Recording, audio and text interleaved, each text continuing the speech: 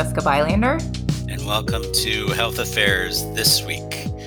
Jess, so we've covered the vaccination rollout on this podcast before, and I thought maybe we could just start by checking in. How are things looking in Denver, where you're based?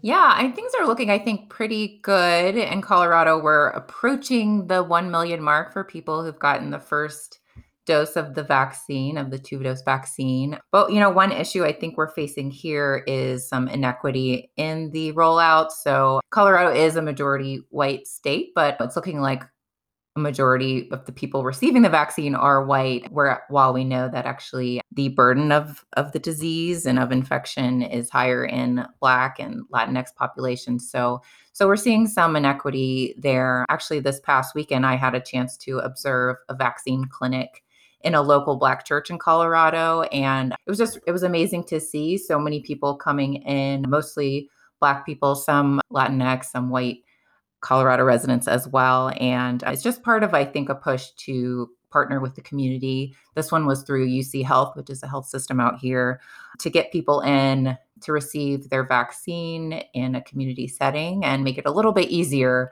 to reach people where they are. I know the process of getting a vaccine appointment, from what I hear, is a nightmare. So that was just one way that they're trying to make up for some of those inequities in distribution. So yeah, how are things in Chicago where you are? Yeah, same. There have been some bumps in the road. It's really interesting to see how systems and officials are trying to get creative. That's nice to see.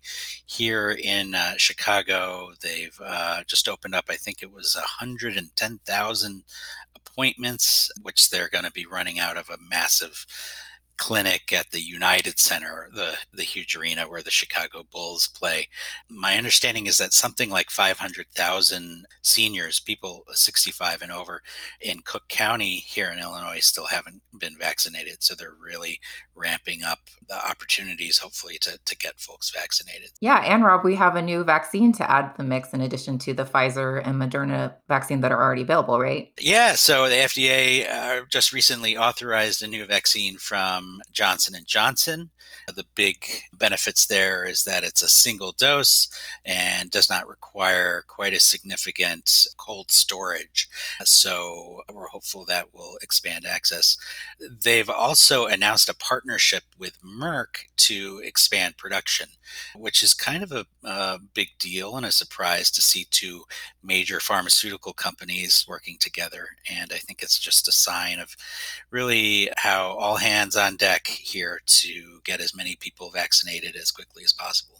Yeah, I read about that. The president kind of touting this. And also the president's COVID-19 Health Equity Task Force met for the first time a week ago. So they were sworn in and they're just starting to talk about their priorities. I think one of the earlier ones is data collection. So just making sure we're collecting data on testing, treatment, vaccination by zip codes, education, occupation, just all these variables that we want to find out how we're doing on. So yeah. Yeah, really promising. So, speaking of headlines, earlier this week, the New York Times ran a piece by Reed Abelson looking specifically at COVID-19 and nursing homes. And the article really zeroes in on the findings from an article that we published in the new March issue of Health Affairs, right? That's right. It's a paper by Ashvin Gandhi and co-authors. So it's about high staff turnover in nursing homes. They're using some newly available data, and it's showing that the turnover rate is even higher, I think, than past published reports said. They found an average annual turnover rate of about 128% across all staff. Wow, that seems pretty significant. I think we've sort of generally had a sense that there's a lot of turnover in these facilities, but it's really interesting to put a number on it. Any other findings of interest from this one? There were a bunch, but I was struck by the fact that if a facility had mostly Medicaid patients, they had higher nursing staff turnover. And also, if they were for profit or owned by a chain, they also had higher turnover than nonprofits or facilities that weren't owned by a chain. So, what's driving this turnover? I think we won't be the first to say this, but the pay in these facilities is just not commensurate with the amount of work that's required and the importance of the work. So a lot of these jobs pay just above minimum wage. And as you can imagine, that's not going to be very attractive. So given the level of work needed, if somebody can find a job elsewhere for the same amount of money, they might leave. So that's one factor. And because Medicaid pays less than other payers, the sense is maybe those facilities just don't have enough money to pay their staff higher wages or offer them benefits. So it sounds like this is a really complicated issue, and I know we've heard a lot of potential solutions floated out there. In the last couple of weeks, we've published a number of blogs looking at both payment and workforce interventions that might help. We'll throw some links in the show notes so folks can check those out. And it's worth noting these data from the Gandhi paper do predate the COVID-19 pandemic, but at the same time, they give some clues about why COVID-19 did spread so quickly in nursing care facilities. And Rob, I know we ran an article in this month's issue about a model for small nursing homes, and maybe that could offer some potential lessons for the future of nursing home care. Yeah, I think so. Leading to Health is a recurring series of journalist written articles that we publish in the journal every month, looking at health systems pursuing transformation. And this latest piece in the series by reporter Rob Waters focuses on the greenhouse model of nursing homes. And this is really an effort to reinvent what the nursing home looks like. Yeah. So what's different between this model and the kind of traditional nursing home model that we know about?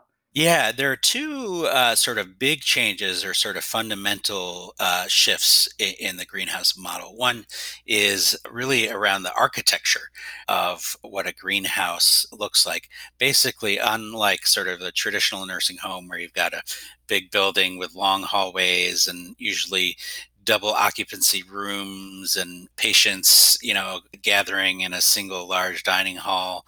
These greenhouses are designed with private bedrooms, usually just 12 units around a large cooking, dining, and living area that serves as sort of the center of life. And it really is meant to recreate the feeling of being in your family home. The other big innovation is staffing. And so, again, the workforce at a traditional nursing home is pretty large. It's segmented. You've got nursing assistants, janitors, cooks, dishwashers, all doing their own thing. And here you've got basically one group of universal workers that do it all. They're licensed nursing assistants or nursing aides, and they just work in one cottage or sort of one building and engage really closely with just 10 or 12 residents. That's really interesting. Do we know, in this current climate, whether these facilities are doing any better during COVID-19? Are they seeing any sort of different outcomes than traditional nursing homes? Yeah, it's interesting. When I started working with the reporter on this article, Rob Waters, he had identified a couple of these greenhouse facilities. And this was sort of earlier in the pandemic. And he said, they're not seeing nearly as many infections. They're really doing well. Well, as his reporting continued and over the course of a number of months, the virus kind of caught up with a couple of the facilities that he was looking at, and they saw infections increase later. But the thing that's notable is that despite having a number of infections in these facilities, the mortality was significantly lower at the greenhouses than at other nursing facilities. There's recent research from folks at the University of North Carolina that have begun to document this. Reading the piece, I just thought it sounds like a great model. Sort of what's the catch? So I'm definitely curious why it hasn't spread more quickly, why we're not seeing these everywhere. Yeah, fair question. And like everything, it comes down to money. The costs to be a resident in one of these facilities is higher than a typical nursing home and notably higher than the traditional Medicaid rate. And that's just because they're doing more and they're paying, for more professionals, and the rooms are private. All of those factors lead to higher prices. And so I think it's a really promising model, but the next step is really figuring out how to scale it and bring it to people, and not just people who can afford it. Yeah, and I wonder if it's, similarly with COVID-19 vaccination, whether we're seeing some of those inequities where it's predominantly going to one group versus another. Yeah, that's right. The general population at these facilities does tend to be more middle class and whiter. And so there is a movement to establish a number of greenhouse facilities in more urban settings in ways that should hopefully make them a little more accessible to a broader population. We've also heard from advocates that they're working together with sort of the long term services and supports community to advocate for higher Medicaid reimbursement, which should also help. Well, that's a great place to wrap up. Thanks for joining us. If you like this episode, tell a friend. Thanks, Jess. Thanks.